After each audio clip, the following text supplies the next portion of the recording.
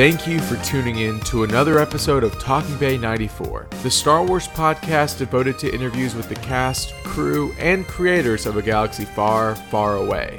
I'm your host, Brandon Winerdy, and today we're talking to four-time Academy Award winner Richard Edlund, visual effects legend of the original trilogy. From the early days of ILM to his groundbreaking work on Raiders of the Lost Ark, Poltergeist, and more, this is Talking Bay 94, Episode 19, Richard Edlund.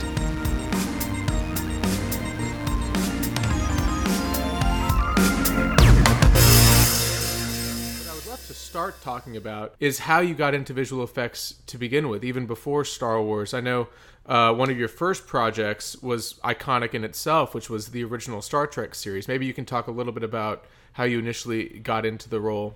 In high school, I was a photographer for the LA Examiner sports section. And coming out of high school, I did have a tuition-paid scholarship. So I had a scholarship to Pepperdine.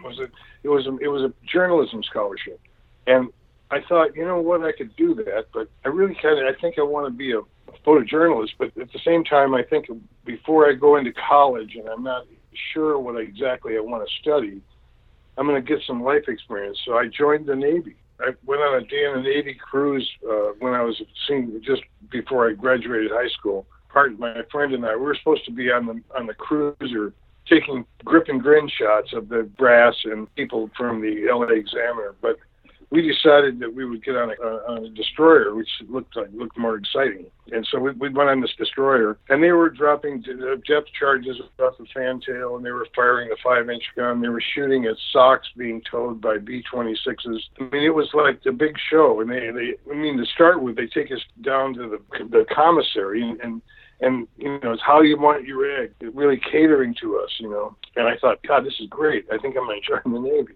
And so my friend and I joined the Navy within days. And so I wound up, I could pick my rank, so I decided to become a photographer's mate. And because I joined under this particular program where if you had a high school diploma and you joined, they had to guarantee the rate that you wanted to be in. And so I wanted to be a photographer's mate. So after boot camp, I went to this prep school in Norman, Oklahoma, went from polynomials to calculus in 6 weeks, and the rules of physics, Pythagorean, all the theorems, and all that kind of stuff. And then I went to photo school in Florida.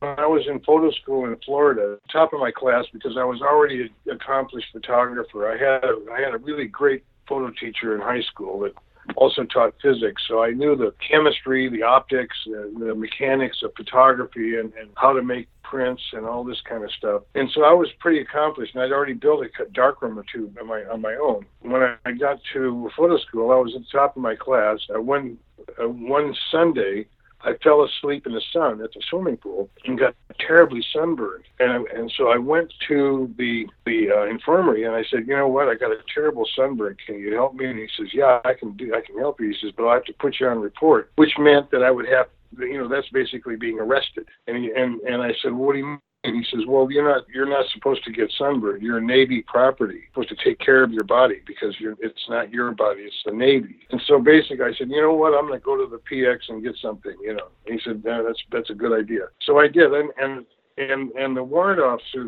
took pity on me because it was so bad that it took me like a minute to stand up or I'd faint. And so he basically let me sit in his office for about a week or 10 days while this abated. And I was reading like the Ansel Adams, all the advanced photography, and I became friendly with Warrant Officer Conger. And so at the end of the school, said, you know what, I want to be on a ship. Put me on an aircraft carrier, you know.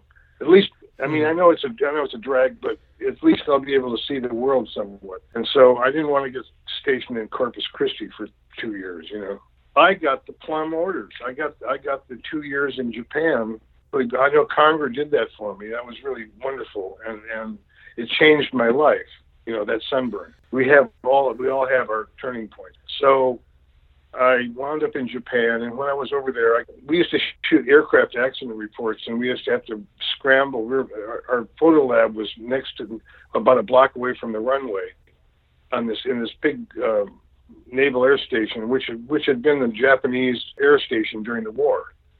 So the Americans took it over. That's where MacArthur landed, during the occupation. While I was there, I brand new Mitchell movie camera that had been ordered by somebody, and it was delivered after he left, whoever ordered it, and so it had never been opened. Mm-hmm. So I opened this up, and I catapulted me into the movie business, and I went to the base library, and again I found a fantastic Bible, which was called A Grammar of the Film, written by Remus Spottiswoode, 1928. And it was a treatise on the silent movie, which I thought was fantastic because I learned how to shoot silent movies because we didn't have any sound equipment anyway. So I shot a couple of documentary training films while I was there that were silent. And I set up a motion picture department and rebuilt a processing machine. And so I really got into movies while I was in Japan. And while I was there, this Marine, he was the only jarhead there was 40 of us in the photo lab. And he said, Edlin, you don't want to go to Brooks Institute. You want to go to USC Cinema and go, and I said, oh yeah. And so I started talking to him about that. And so I wrote a letter to USC and asked them to send me the information on the courses they had. They sent it to me, and I was all set up to do that by the time I was ready to get out. And so when I got out, I was working in the morning, studying in the afternoon, and going to school at night, 5 days a week. And you could take as many units as you wanted. At that time, it was only $600 a term, and there were 4 terms in a year. That meant that it was like $1,200 a year it would cost you to go to USC. Now it's about probably $100,000 a year. So, things have changed since the 60s. So I did 3 years and 2 at USC. I took a heavy load of classes and transferred to day school, but that meant my parents would have to fund me completely and I wouldn't be able to contribute, And so I thought, you know what, I'm just going to go get a job because I think they look down their nose at college grads in the business anyway, I heard. So I decided to bloody my knuckles on the doors of Hollywood, and I couldn't get a job because I wasn't in the union, and if I went to the union, they said, well, you can't get in the union until you have a job for 30 days, and so it's kind of like a catch-22, and I then put my resume into the Department of Employment in Hollywood, and Joe Westheimer, who had a company that was down the street actually from the Department of Employment, got a hold of my resume, and he called me up, and he said, why don't you come in and let's talk? And so basically I went in to talk to Joe, and Joe had this company that did optical effects, titles, and inserts and some special effects for TV shows and features. And so while working with Joe, I got this job. I was shooting with Ernie Haller, who got an Oscar for Gone with the Wind, James Wong Howe, who shot HUD, and Hal Moore, Babyface. All these famous cinematographers would come by to shoot inserts. They were shooting TV shows or commercials or features. James Wong Howe was shooting a feature called The Glory Guys, and I basically set up the first headshot setup with Albert Whitlock, who was one of the great matte painters. All these people were my mentors, and I just happened. I was in the right place at the right time. It was just amazing. I spent about 4 years with Joe, and then I started listening to Bob Dylan and Jimi Hendrix, and before you know it, I was a hippie. But I was a working hippie. I was shooting album covers. I shot my best friend in high school, who was playing at this place called the Princess Louise, which was a coastal schooner from the early to 1910s to the maybe the 40s or 50s, and they turned it into a nightclub. It was a really neat place, and it had in its day people could get a cabin, and they would go from LA to San Francisco to Nome, Alaska. And so I shot a session on his group, and I did about 12 poses with the whole group. And lo and behold, the Fifth Dimensions manager shared the office of their agent, and he saw my proof sheets, and he said, who is this guy? I want him to shoot my group. And so I wound up, my second gig was to fly to Vegas and shoot an album cover for the Fifth Dimension. So I was a successful rock and roll photographer, and I did that for several years. Then I invented the Pig Nose amplifier, which is a portable guitar amp, and all guitar players don't care much about Star Wars. They want to talk about Pig Nose, So anyway, then I met Richard Taylor, who was a graphic artist, and he had met Bob Abel, who had a commercial Hollywood. And I got introduced to Bob Abel through Richard, and we started out shooting time-lapse clouds. Before you know it, I was working on early motion control systems for shooting animation. Mm-hmm. And at that time, this was in 74 and 75, and I heard about John Dykstra and work he was doing out in the Valley, but I'd never met him. Right. But we all knew about each other because we were all like crackpot photographers working on weird systems, you know. And so one day I got a call from John, and John said, "Come on out, let's talk about this movie called Star Wars." And so I went out to meet with John, and Gary Kurtz was there, the producer. And so I started talking with them about how to shoot miniatures and everything. Really hit it off really well, and within about half an hour I had the job to be the cinematographer for the miniature and effects unit on Star Wars. So that's how I got into it, in a nutshell. It was an empty kind of a warehouse, and there was a coffee table in the middle of the warehouse and a telephone on it, and otherwise it was empty. So we had to start out. We had to build a whole system, which took approximately 9 months to do. I mean, I was lucky to work with Joe Johnston, who's become a pretty famous director now, who did a lot of the design work, and Graham McCune and Robbie Blaylock for the opticals. And I brought one of my guys that I had worked on blue screen early in my career with this guy who had done all the composite works for Mad Mad World. I brought him out to teach Robbie how to do a blue screen shot. And we kind of started, we were all flying with the wind, you know, we were leaves in the wind, and we landed in the right place. And so it took about 9 months for us to build the system, and we didn't have a shot in the can yet. Actually, the first shot I did was the escape pod that the droids got into and escaped from the Star Destroyer. All of us were giving our best ideas we could to doing this, and we had a limited budget, but it was a lot more than we had prior to that. And we were basically building the system out of surplus parts. I got an optical printer and a couple of rotoscope machines from this friend that I knew at Paramount Studios, and the printer had last been used on to the Ten Commandments. And in fact, the last write-up, the last shot that was written up was still on the write-up table, and they just basically left the room and didn't come back. And so nobody'd been up there for like 20 years, you know.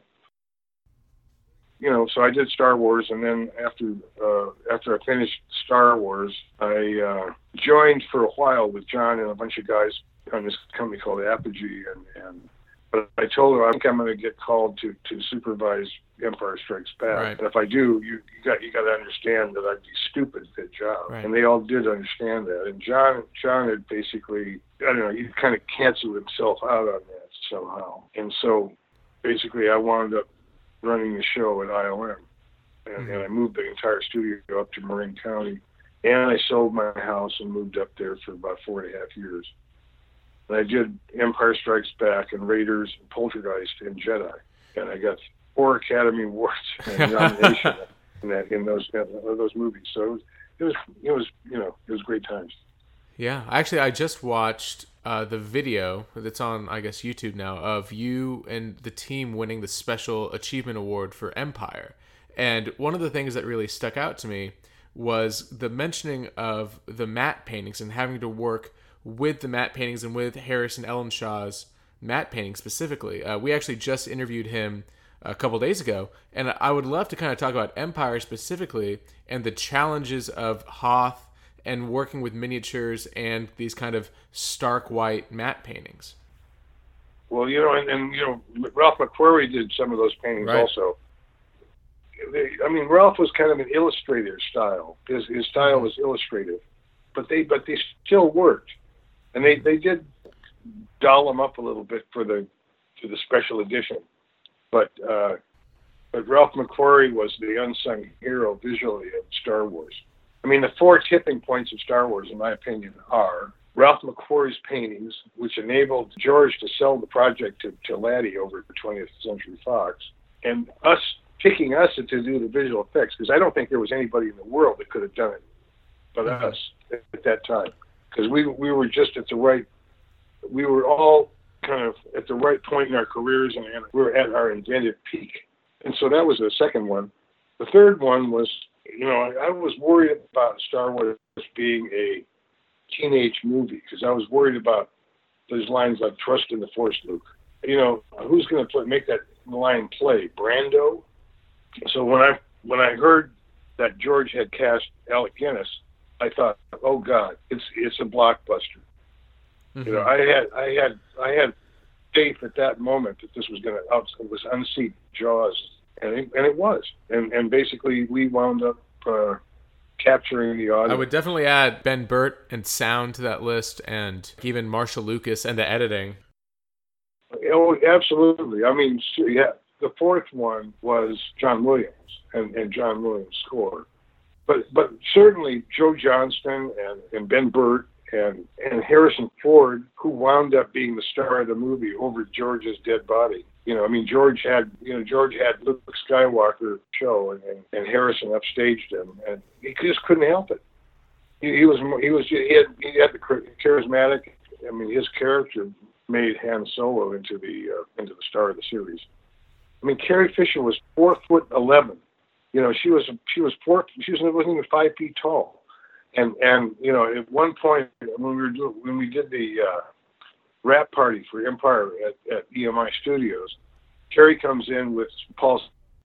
They were a unit at that time, and Paul Simon's 5 feet tall, and they were like the Munchkins coming in. And actually, Gary Kurtz, he's a Quaker. And he has that Quaker beard, with no mustache, right? And he's very stoic. He's like the Spock. And so basically at the party, the crew said that they had a gift for Gary. And this guy comes up and hands him a box, and it's a stick-on mustache. and Gary, we got a very quick smirk out of Gary Kurtz on that one. Going back to Empire, one of my favorite shots, and probably one of the most technical ones for that film, had to be the asteroid chase itself. What was kind of the mindset there of making the team, work with all these different elements to kind of combine into a final shot like that? Well, first of all, I built a special optical printer for Empire. And the thing about Empire Strikes Back was there could be no matte line. There could be no matte lines in the snow sequence. I mean, here you've got these light gray speeders flying around with lots of motion blur, flying around on a white background against pale blue sky and white clouds and snow. And any matte line would have nixed that sequence. It would not have worked if there were matte lines. And there wasn't anybody in Hollywood at that time that had conquered the matte line. And so basically we had to do that on Empire Strikes Back with the photochemical process. And it was a very complex process that required, chemical knowledge and special developers developed multiple mats, one of which there were two mats basically, one of which held the edge off, so that the blurred edge would mat against the background.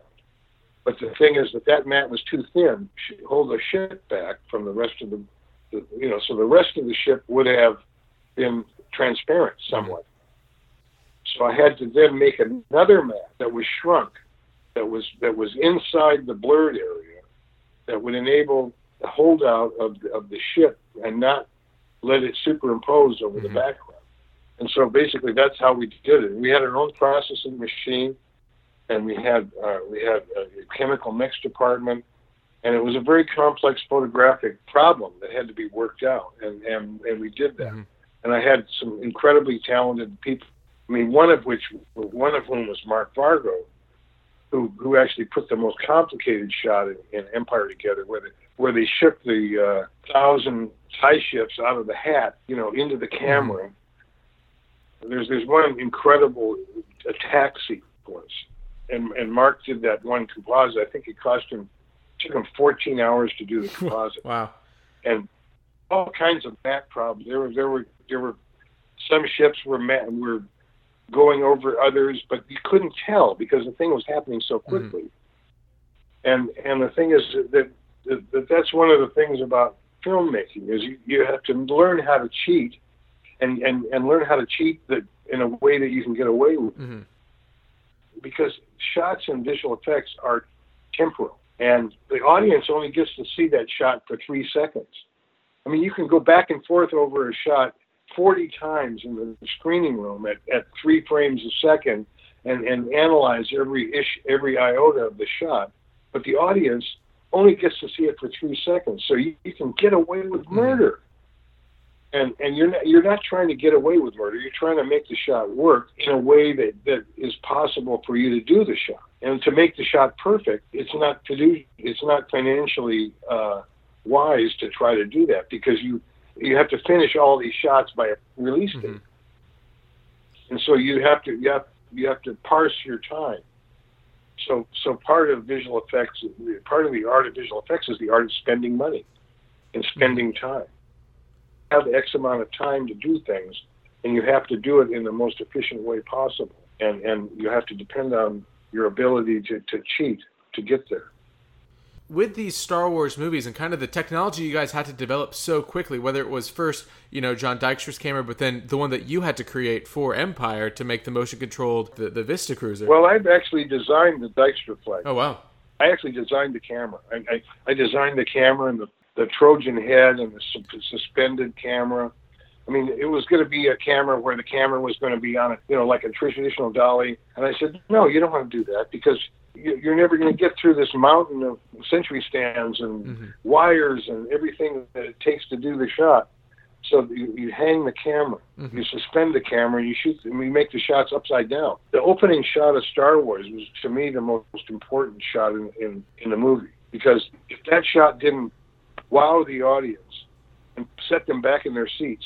So in other words, that shot had to capture the audience's mind and make them believe. And it was done with a less than 4 foot long model. And that little docking bay underneath was about 4.5 inches in length. And the Rebel Blockade Runner, right, which was originally going to be the Millennium Falcon, was shot. This was a 4.5 foot model that was going to be sucked up into a 4.5 inch docking bay. Those are the kind of scale problems that I had to deal with.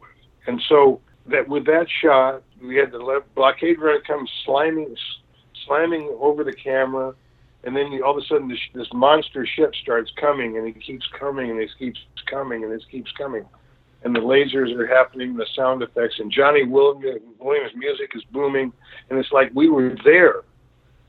I mean, I finally saw the whole thing put together at the Chinese theater, and it was like, when you do visual effects, it's a silent business.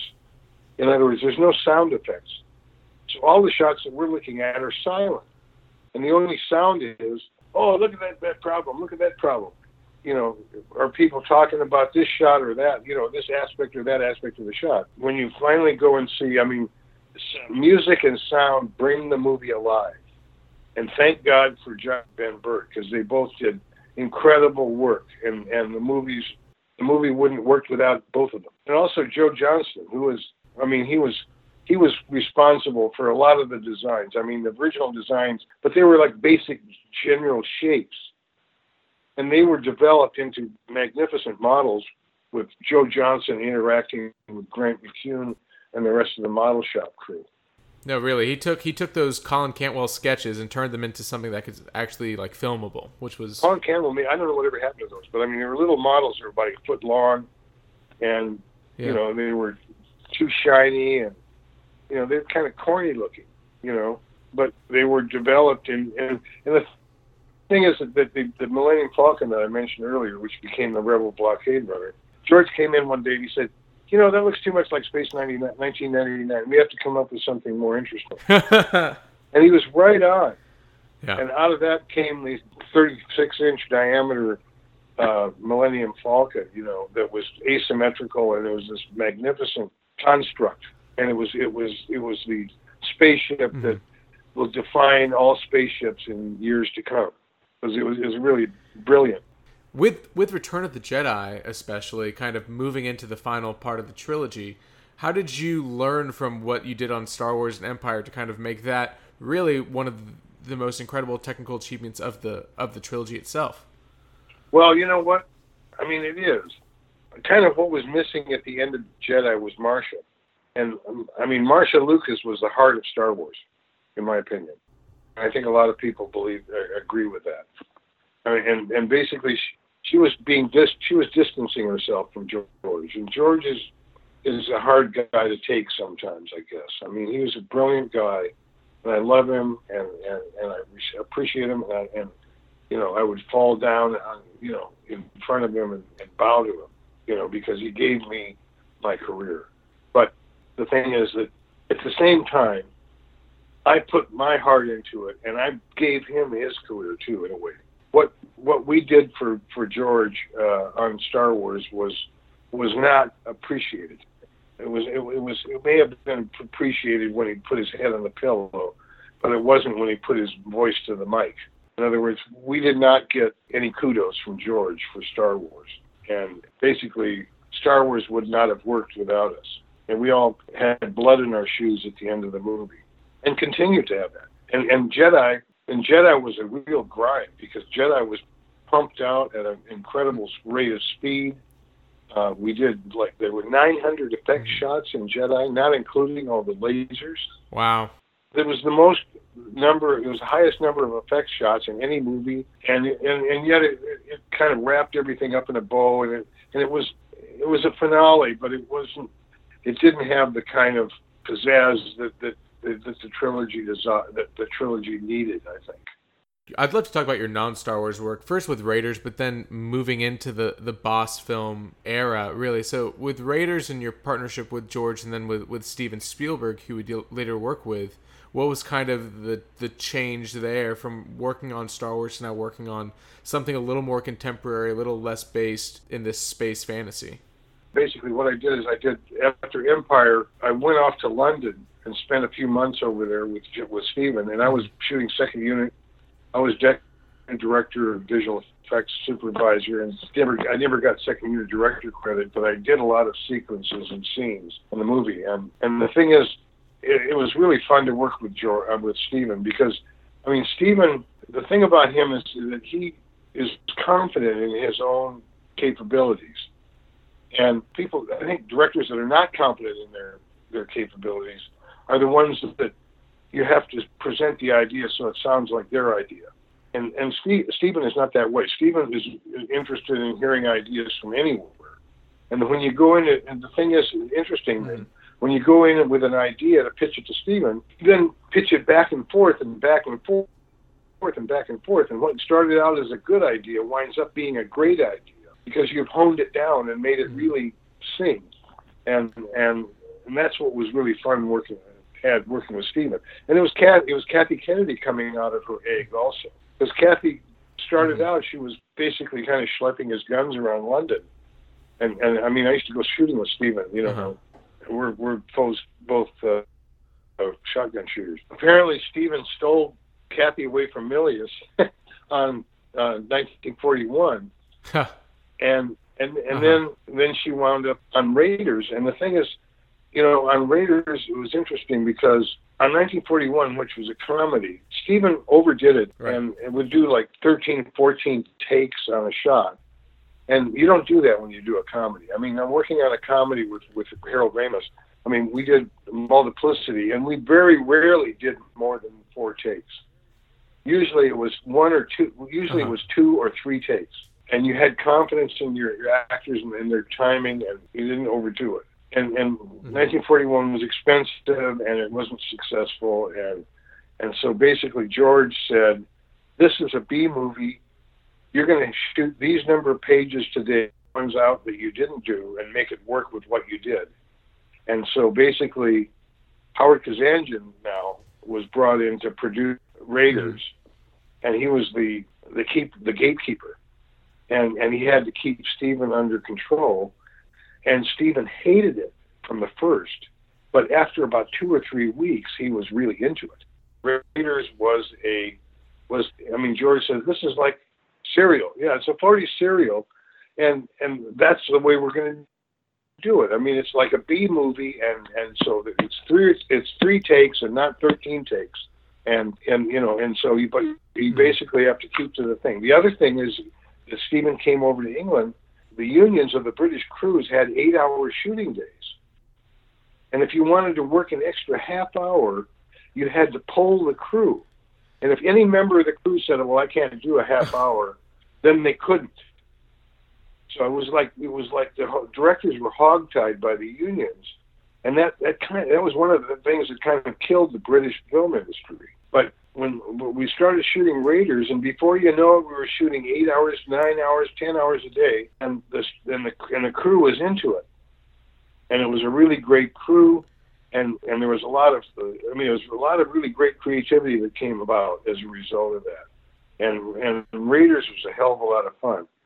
All right, let me slide into Poltergeist, because Poltergeist, that was like the graduate course in visual effects for me. And to me, that's where I really gelled, because I'd done Star Wars, which was a fantasy, and you can get away with a lot of stuff in Star Wars that you can't get away with when you're doing a movie that's taking place in your neighbor's house. And that's what Poltergeist was. Poltergeist was a movie that was taking place in your neighborhood as an American. And so therefore, everything that you did in Poltergeist had to look real, even though it couldn't possibly be. And so you had to craft it in such a way, dramatically, that it was going to grab them so that they didn't have a chance to examine it. And to back up into matte painting for a minute, and with Raiders, and you can bring me back to Poltergeist. But when we were doing Raiders, because Michael Pangrazio was a great matte painter, but he wasn't a matte painter that knew how to paint matte paintings yet. But when we started doing Raiders, I hired Alan Maley, who had been the head of the Disney matte department, to come into ILM and teach Pangrazio how to do matte paintings. And I had mentioned earlier when we were talking about how shots, matte paintings are temporal paintings. And basically the best matte painter that you can find is an impressionist. Because whenever you see a matte shot, you're only going to see it for 3 or 4, or maybe 5 seconds, rarely longer than that. And so therefore, what's most important is the lighting and the impression that it strikes on the audience. So the impressionist knows how to do that. And Alan Maley was an impressionist, and he almost prided himself on doing these incredibly loose paintings. I mean, his paintings were so loose, if you look at them up close, you say, how did that possibly work? Well, it worked because it was only seen for a few seconds. There was one shot, for example, where in the chase where Indy's chasing him in the truck, they're chasing the Nazis in the truck, and he goes underneath the truck and comes up on the top and shows the truck off the cliff, and then gets on a horse. Before he gets into the truck, he's on the horse, right? And he's chasing the Nazis in that open air Mercedes. And so basically at one point, when he gets in control of the truck and he causes the Nazis to go over the cliff. Okay, so he finally took control of the truck. He came on the horses, came off the horse, got in the truck. He's nudging them off the road, and there's one shot where he finally he nudges them off the cliff, and so they go tumbling off the cliff, and there's stop motion guys flailing around in the sky, and this is maybe a 4-second shot. And Alan Maley did this matte painting of the background, which is a blur. I mean, basically the camera's going past this at such a rate that it's all a blur, and you wouldn't believe what the painting looked like, but it was so effective. And another great shot is the scene where they're all getting on the Panama Clipper. I shot that whole scene. I shot that sequence with Steven, and we got him. Basically, we found a twin-engine plane. It was a Solent, but it looked like a biplane, but it was in a lot in Oakland. How they got it there, I can't imagine. But anyway, so we went out and we shot the Solent in this lot, and we built a platform about 12 feet long for some of the people to be walking along and getting into the plane, which was on a dock that was a painting, and it was shot. We shot the plate at the Treasure Island Naval Base. We had the camera on the Treasure Island Naval Base and shot the plate for the pier. The plate was a 3-part shot, and again, if you look at the painting, it's like very loose. It's an impressionist. I mean, Renoir could have painted this. It was an impressionist painting. But the thing is that when you saw the picture, you were glued on the people getting into the plane, because that was drawing your macula.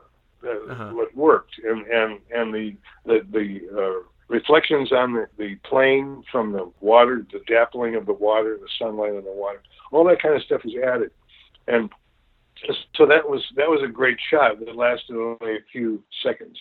I mean, every shot in those movies, whether it's Star Wars or Poltergeist or Raiders, are just masterpieces. Every single shot, you can pause and stare at them for hours, really, and kind of figure out how it was done.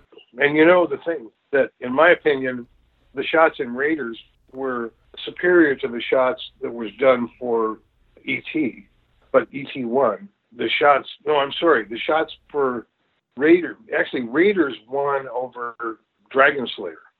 The shots in Dragon Slayer probably were more significant than the shots that were in Raiders. But Raiders won. And next time, Poltergeist was up against E.T. So Poltergeist was up against E.T. And I think the work in Poltergeist was superior to that of E.T. But E.T. was such a big audience draw that he won. So those two Oscars should have been probably switched. Dragon Slayer probably should have won over Raiders, and Poltergeist should probably have won over E.T. But in both cases, the popular movie won. But anyway, c'est la vie. Well, Mr. Edlund, thank you so much. All right. Thank you so much. I appreciate it. Okay. All right. Bye.